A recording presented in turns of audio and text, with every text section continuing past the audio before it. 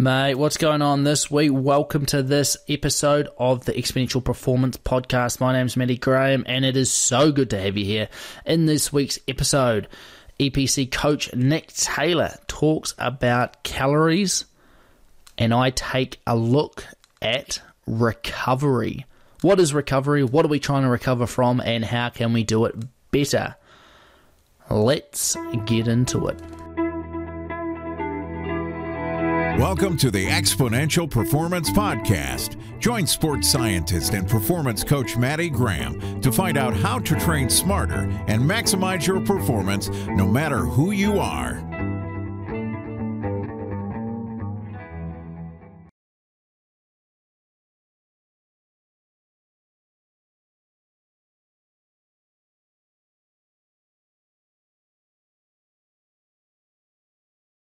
Welcome along to episode 38 of the Exponential Performance Podcast. I hope your week's off to a good start and your training is going well. Now, after episode 38, I had a lot of questions coming at me about the Ride Strong program that I mentioned in the podcast when we were talking about the strength training question. Now, the Ride Strong program is a strength training program specifically for cyclists. And I've had a lot of people ask me, is it for mountain bikers? Can mountain bikers use it? Can road cyclists use it? What about triathletes, track cyclists? The answer, I guess, is yes, in short.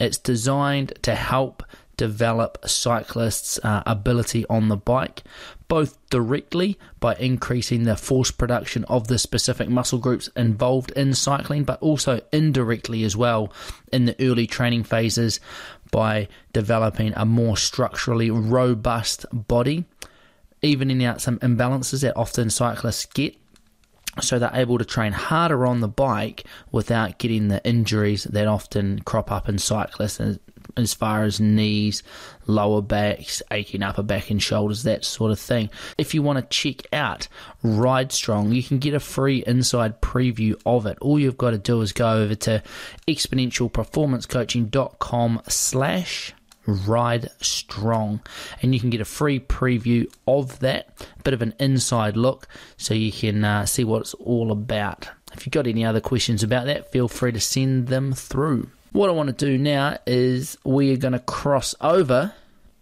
to EPC coach Nick Taylor, and he's going to talk to you about calories. So without further ado, Nick, take us away.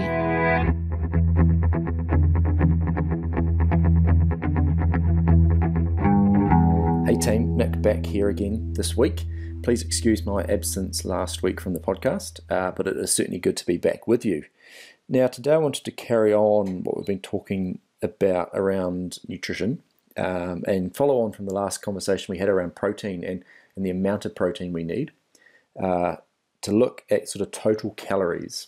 Now, total calories is essentially every gram of food that you consume in a day to keep your body going from a normal body function point of view, but also to sustain the exercise that you're putting out.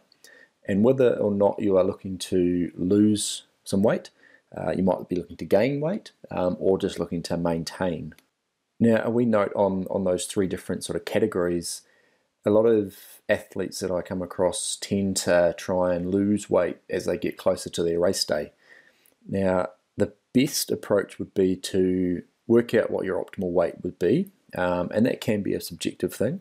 We all have a sort of a number in our mind of what we'd like to weigh, but sometimes that's not actually the best number for us. And a good example of that is myself.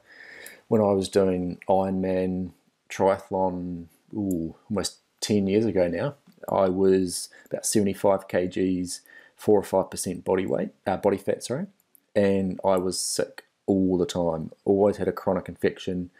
I was training all right, and my race went well, but it wasn't a good weight for me. I looked skinny, I looked a little bit sick, and like I said, I was always sick. So scan that forward to now, sort of sitting in that kind of 85 bubble, and probably up around 15-16% body fat, and I look a lot better, a lot more muscle tone, and I'm not sick, with the exception of last week, which is why I wasn't here. I picked up a stomach virus. But there is always a number in our head And I think that's a good option to talk to someone in the field of nutrition to actually get a proper gauge on where a good number for you is. And it might just take a little bit of trial and error, but most of us know roughly when we're at a good weight, what that weight is for training and also for racing. But certainly during the race period of the year is not a great time to be losing weight.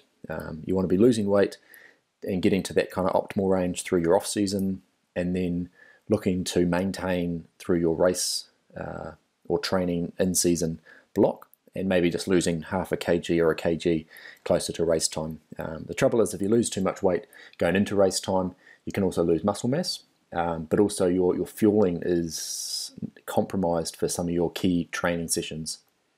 So how do we work out how many calories we need? There's a bunch of different online calculators that can be kind of beneficial. Some of the apps, in terms of the food diet apps, are good as well. And it's always just a rough number. Most of the time they ask you how many sessions per week you do and how intense they are, and then base that on your body weight and your height. So it's a rough calculation, and no one should ever stick to it religiously. It's impossible to monitor your food religiously down to the nearest gram, and also it's impossible to get a very good, accurate reading on your caloric outputs without being in a caloric chamber, as they call them, which is basically a sealed box where you live in, and they collect all the gases that you breathe in and out, and they'll give you basically a pinpoint number. Now, a good place to have a quick look at that is on calculator.net, and find the calorie calculator, or calculator.net/calorie-calculator, and then input your details, and it'll give you like I said, a rough estimation of what you need. So when I look at my details, I need approximately 3,200 calories per day to maintain my weight. And now I know from some of the other stuff I've done, that's a pretty much ballpark figure. I tend to aim for around the 3,000 mark. So that's pretty good.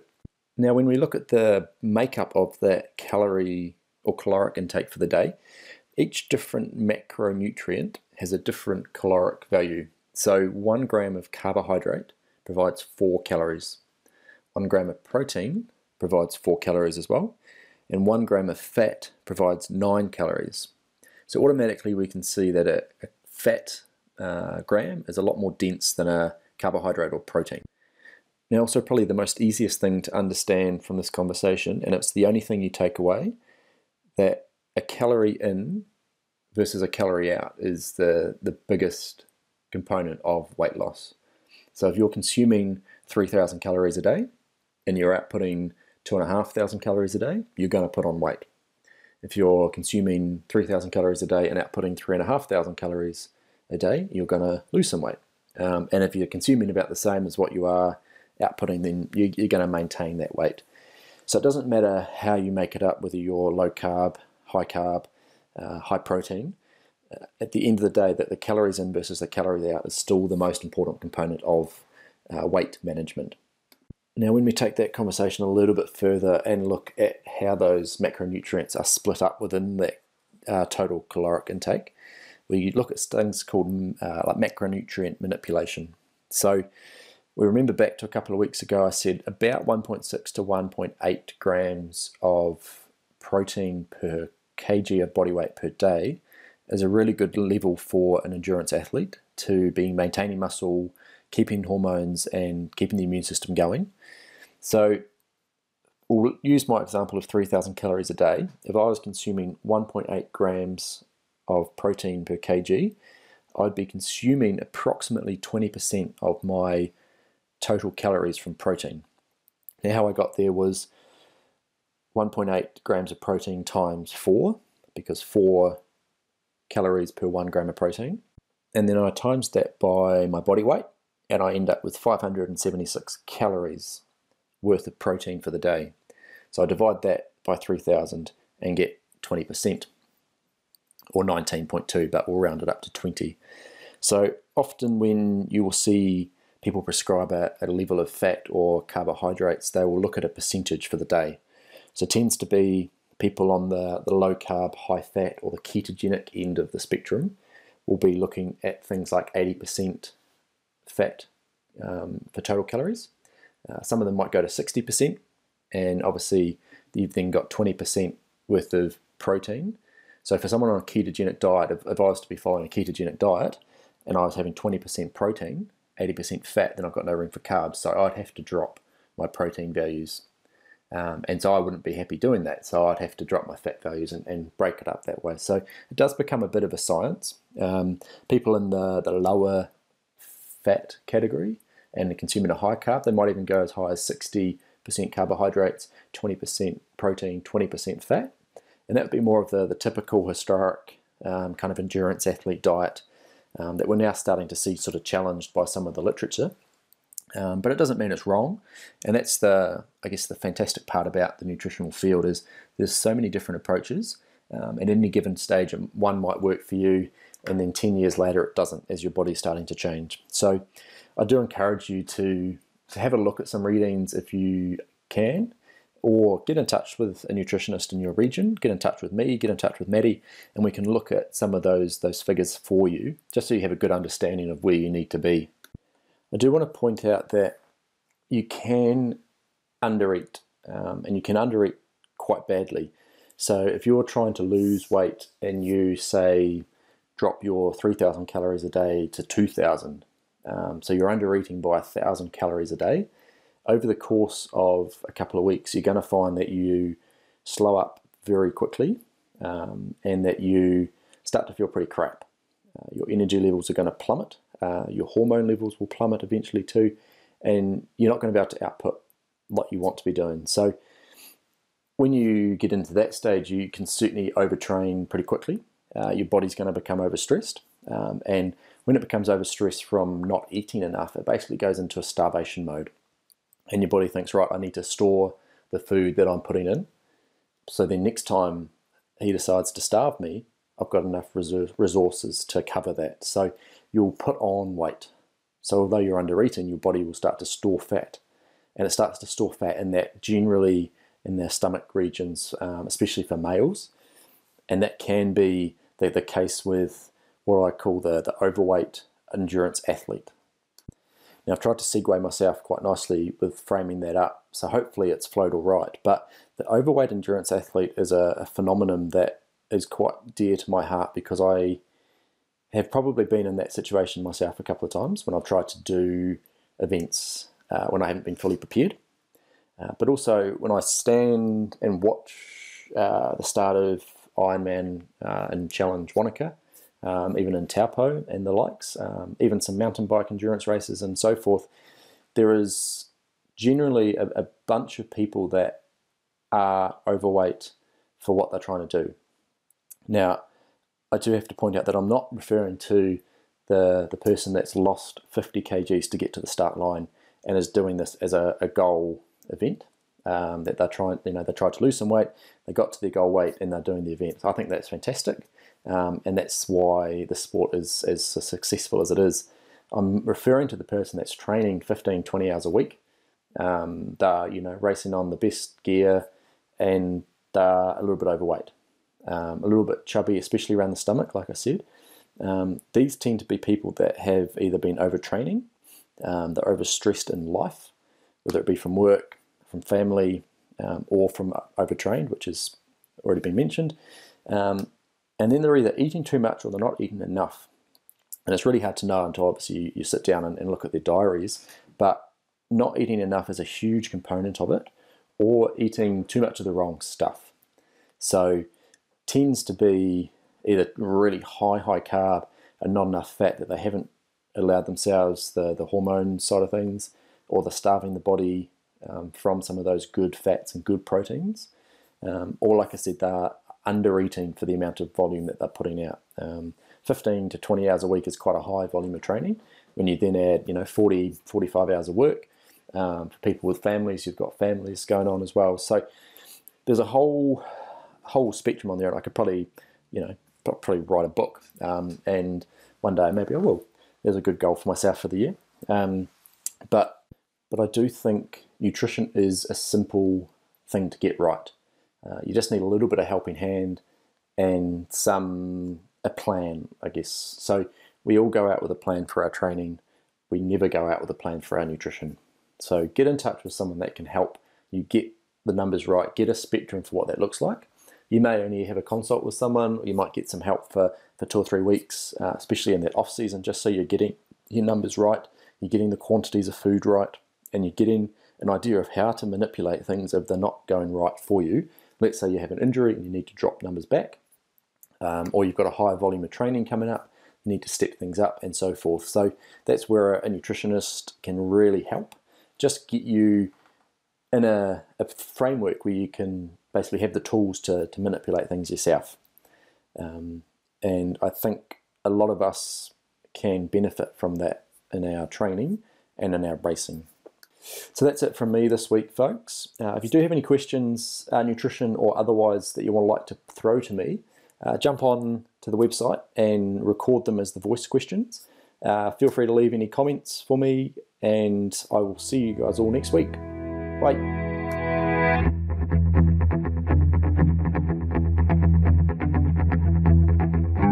Well, I hope you learned something about calories and energy intake and how that applies to your training. Like Nick said, if you've got any questions for him, make sure you hit him up and ask them. So what I want to talk about now is something that is talked about a lot in the training world. It's talked about a lot, but I don't often think it's very well understood or practiced very well, and that is recovery. Now, when I mentioned the term recovery, a lot of athletes run for the hills, quite literally, because they think it's going to decrease their performance. They just want to keep smashing out those training sessions, and the recovery aspect doesn't really fit into their concept of what training is. Now, before we jump into recovery, I want to talk about the training equation. Now, the training equation is the nuts and bolts, if you like, the very basics of programming of performance, and it is that improved performance, whatever that may look like in your world, is training stress, the appropriate training stress, plus recovery equals improved performance. So you cannot have improved performance by solely doing the training that's required for that performance. You must couple it with recovery. Now, a lot of people don't really pay particular attention to recovery. It's just something that's hoped that it will happen by default. But if you're really interested in training smarter, addressing the recovery side of the equation is really important as well, rather than just leaving it to chance. So I bet that 99% of the people listening to this understand that recovery is important, but a lot of people aren't recovering the way that reflects the importantness of recovery. So what are we actually trying to recover from? Well, during times of recovery, the key things that we're trying to recover from, and this depends on our training, is we're trying to balance out the stress hormones of the body. We're trying to get some neuromuscular regeneration, so that's the nerves and the muscles and those connections that connect the two. We're trying to refuel muscle glycogen, so that's the fuel that's in the muscle. And then obviously there's the repair of muscle tissue, which a lot of people understand and think about. There's also the production of new cells within the body and new structures within the body, such as red blood cells. And also, not only the physical side of recovery, but also the mental side of recovery is very, very important too. That recovery time allows the refreshment of the mind. So all of these things require complete recovery to happen. So I just want to talk about two things. I want to talk about complete recovery and active recovery, and then I want to talk about how to integrate this into our training. So complete recovery.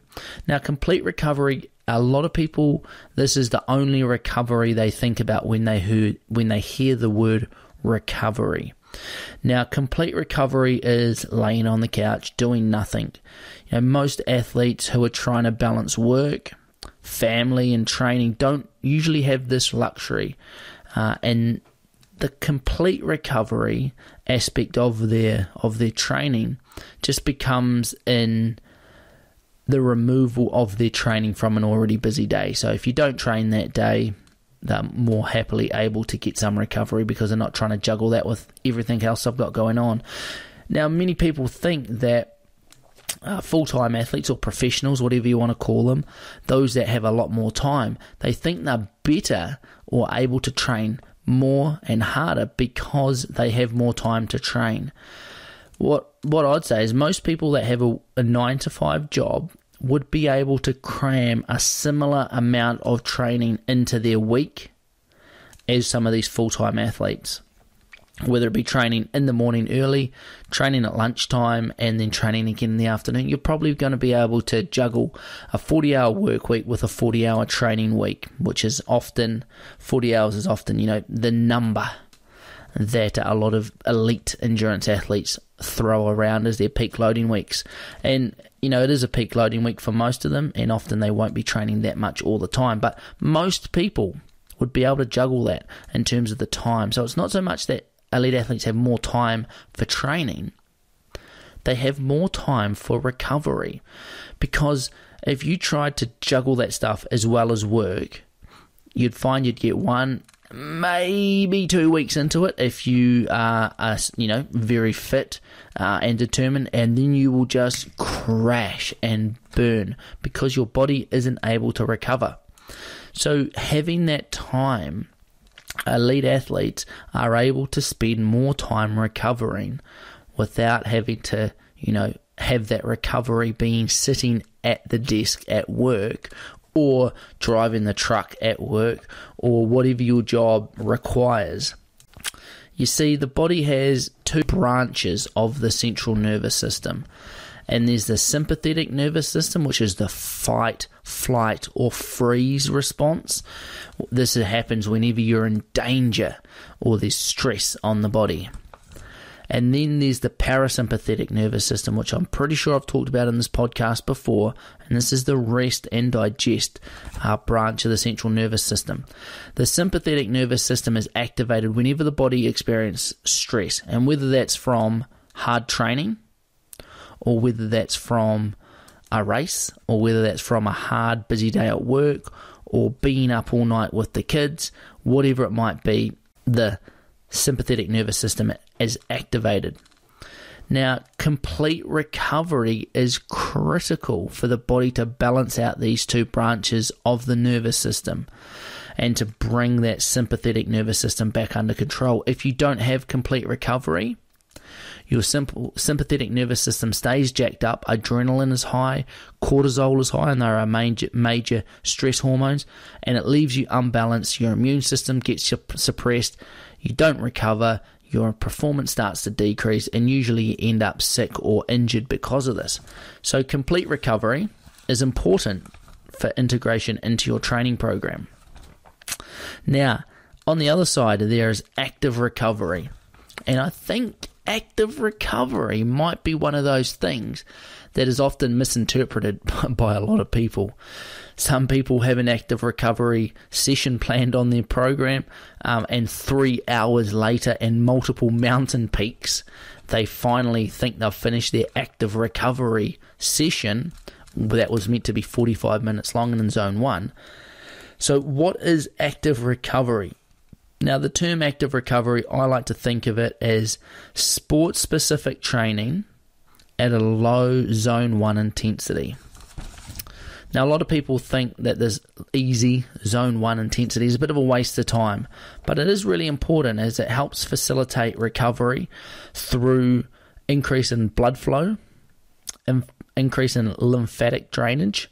And our lymphatic system handles the sort of overflow from our circulatory system. So all of our blood vessels, they get a bit leaky. When we train hard, they get even leakier, and our lymphatic system helps return all of that fluid into the bloodstream. Now, the lymphatic system is also really important for our immune system. So by going out, and you will have experienced this, if you go out and you've got sore legs, sore, stiff, tight, heavy legs, and you go out for an easy ride or an easy run, you get home and your legs feel better afterwards. Your legs are sore and tight and tired because of that inflammatory response. There's fluid in the muscles that are pushing on your nerves that make them feel sore and tight.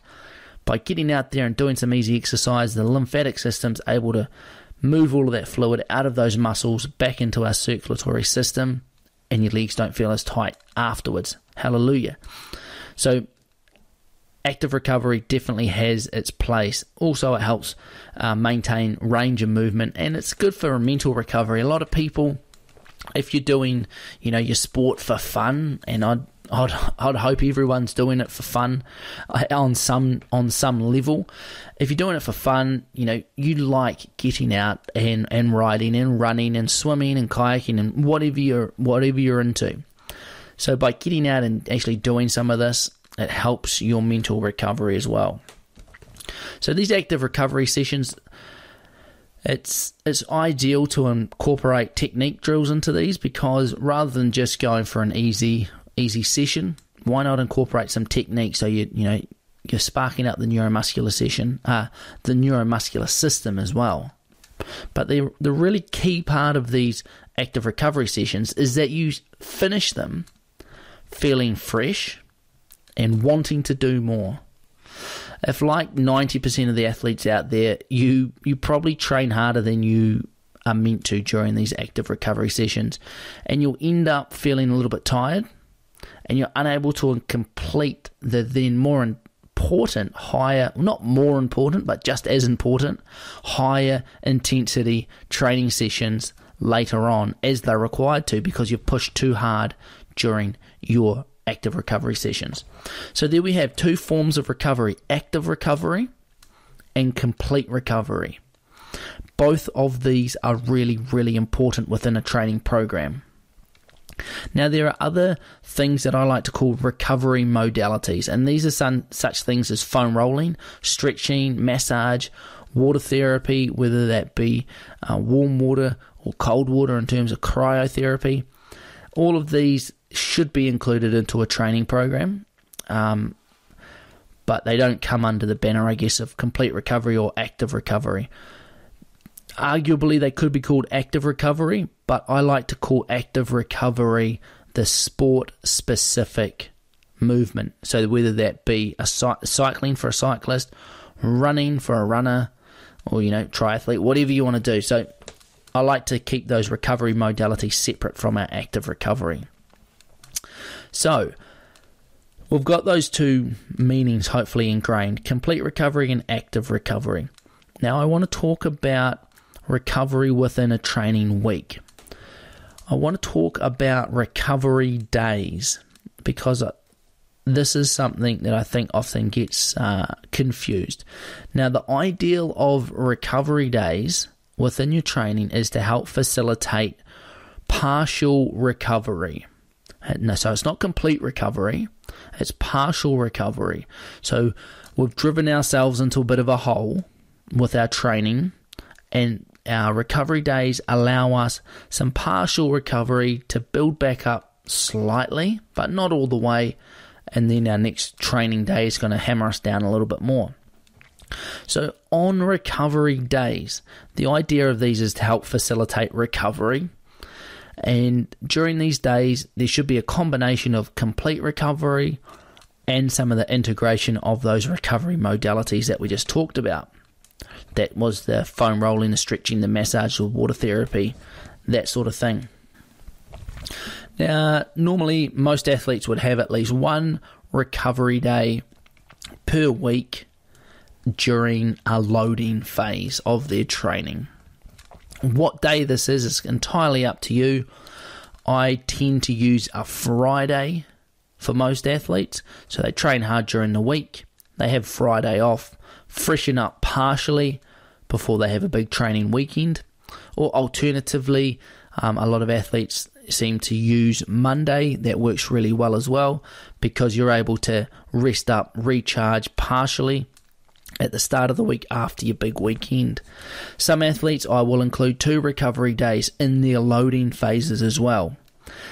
And we'll talk about recovery weeks following this, and we'll talk about how many recovery days you may have in a recovery week.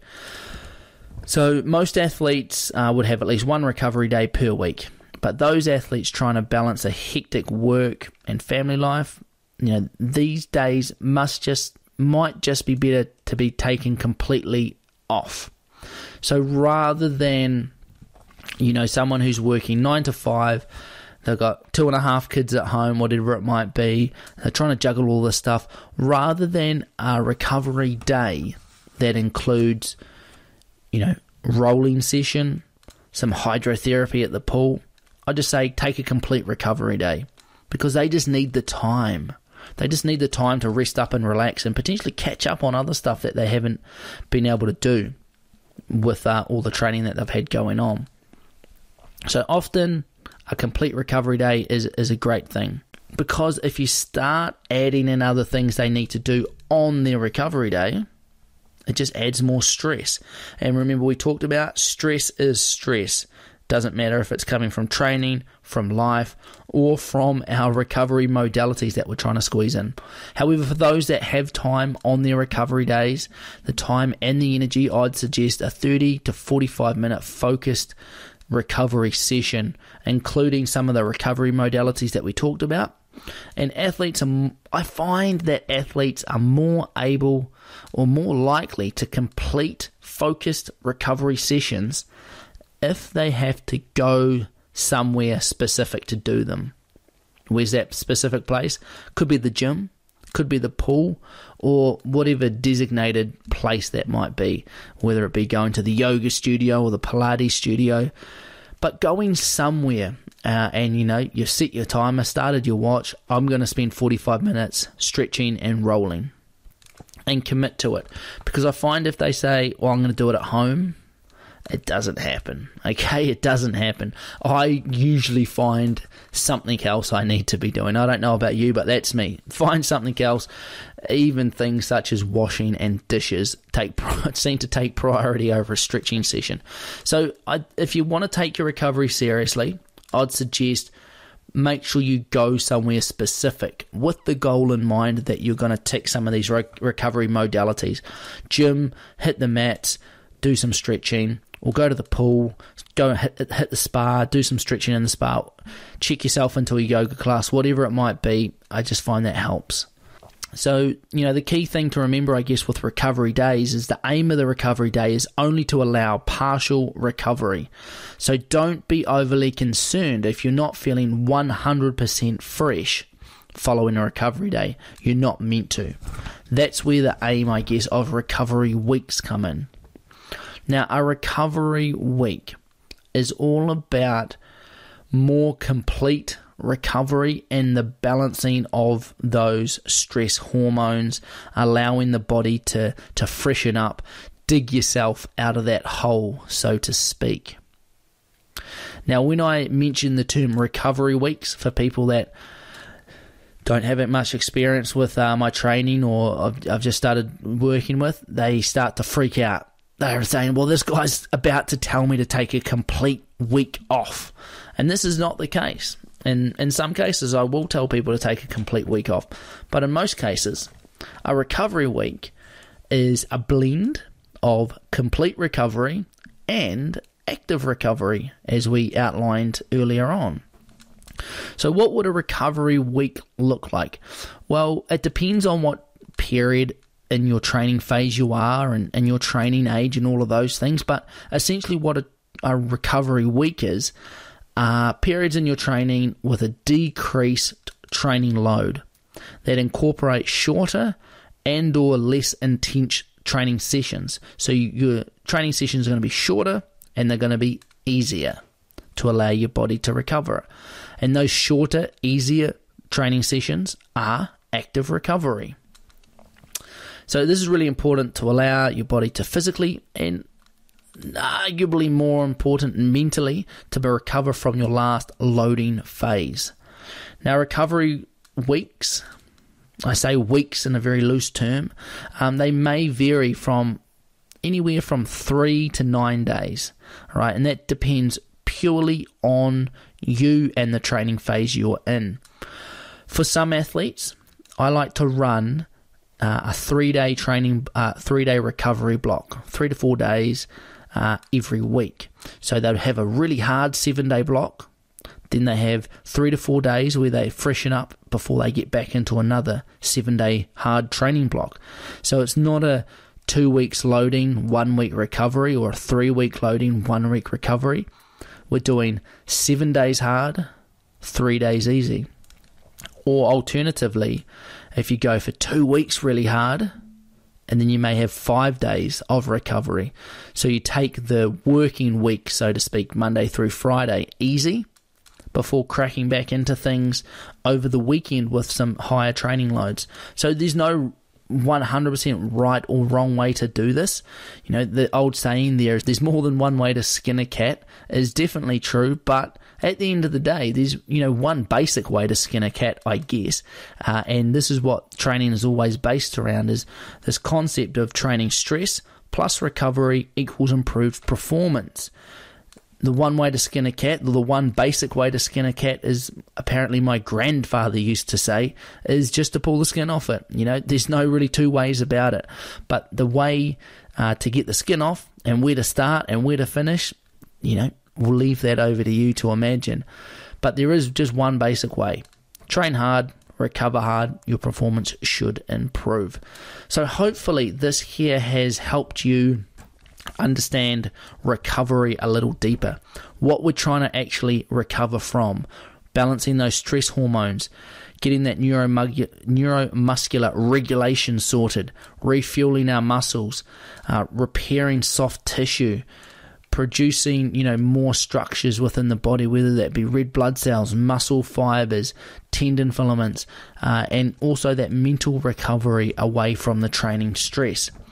Sometimes in those recovery weeks, I'll have them structured. I'll tell my athletes that you need to have a complete recovery day this day. You need to have active recovery this long, this hard, on this day, and this day.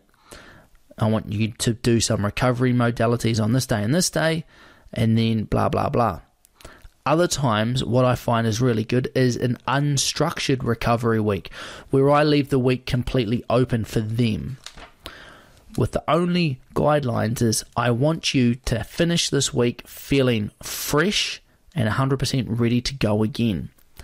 If you are going to get out and train, I want you to keep it short, less than 45 minutes, and easy in zone 1 to 2. And then depending on their work schedule, their family life, they are able to have a mental break from the structure of training, but still get some active recovery in, and the end goal of finishing the week recovered is still ticked off.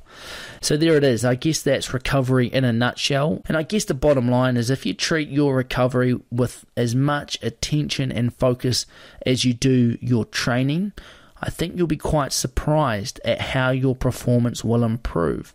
And it's not exactly like you have to go out and do lots of hard work. There's no extra hill reps. There's no extra interval sessions. All you've got to do is make some better decisions. And often it just comes down to planning with your recovery, and you'll get those benefits from it. So I think we'll wrap up there. So I hope that has been helpful. Please, if you can, it would be greatly appreciated if you like, share, and leave a review, whatever platform you're listening on. To make it a little bit easier to share some of these podcasts around, I have started putting out some sound bites on both YouTube and SoundCloud. Now, these sound bites are just little excerpts from the podcast that are on a specific topic. This usually are around about 5 minutes long or so, and so then you can maybe send them to your friend that's having a problem. Try doing this. So rather than having to listen to the whole podcast, they can just listen to those small sound bites. Please let me know how you are finding these sound bites. If there are specific episodes or specific topics that you want me to edit and make into sound bites, please post a comment below and let me know which ones of those they are, and I will do my best to get them sorted for you. I am trying to release a couple of those each week along with the podcast, just to make sure there's more content out there.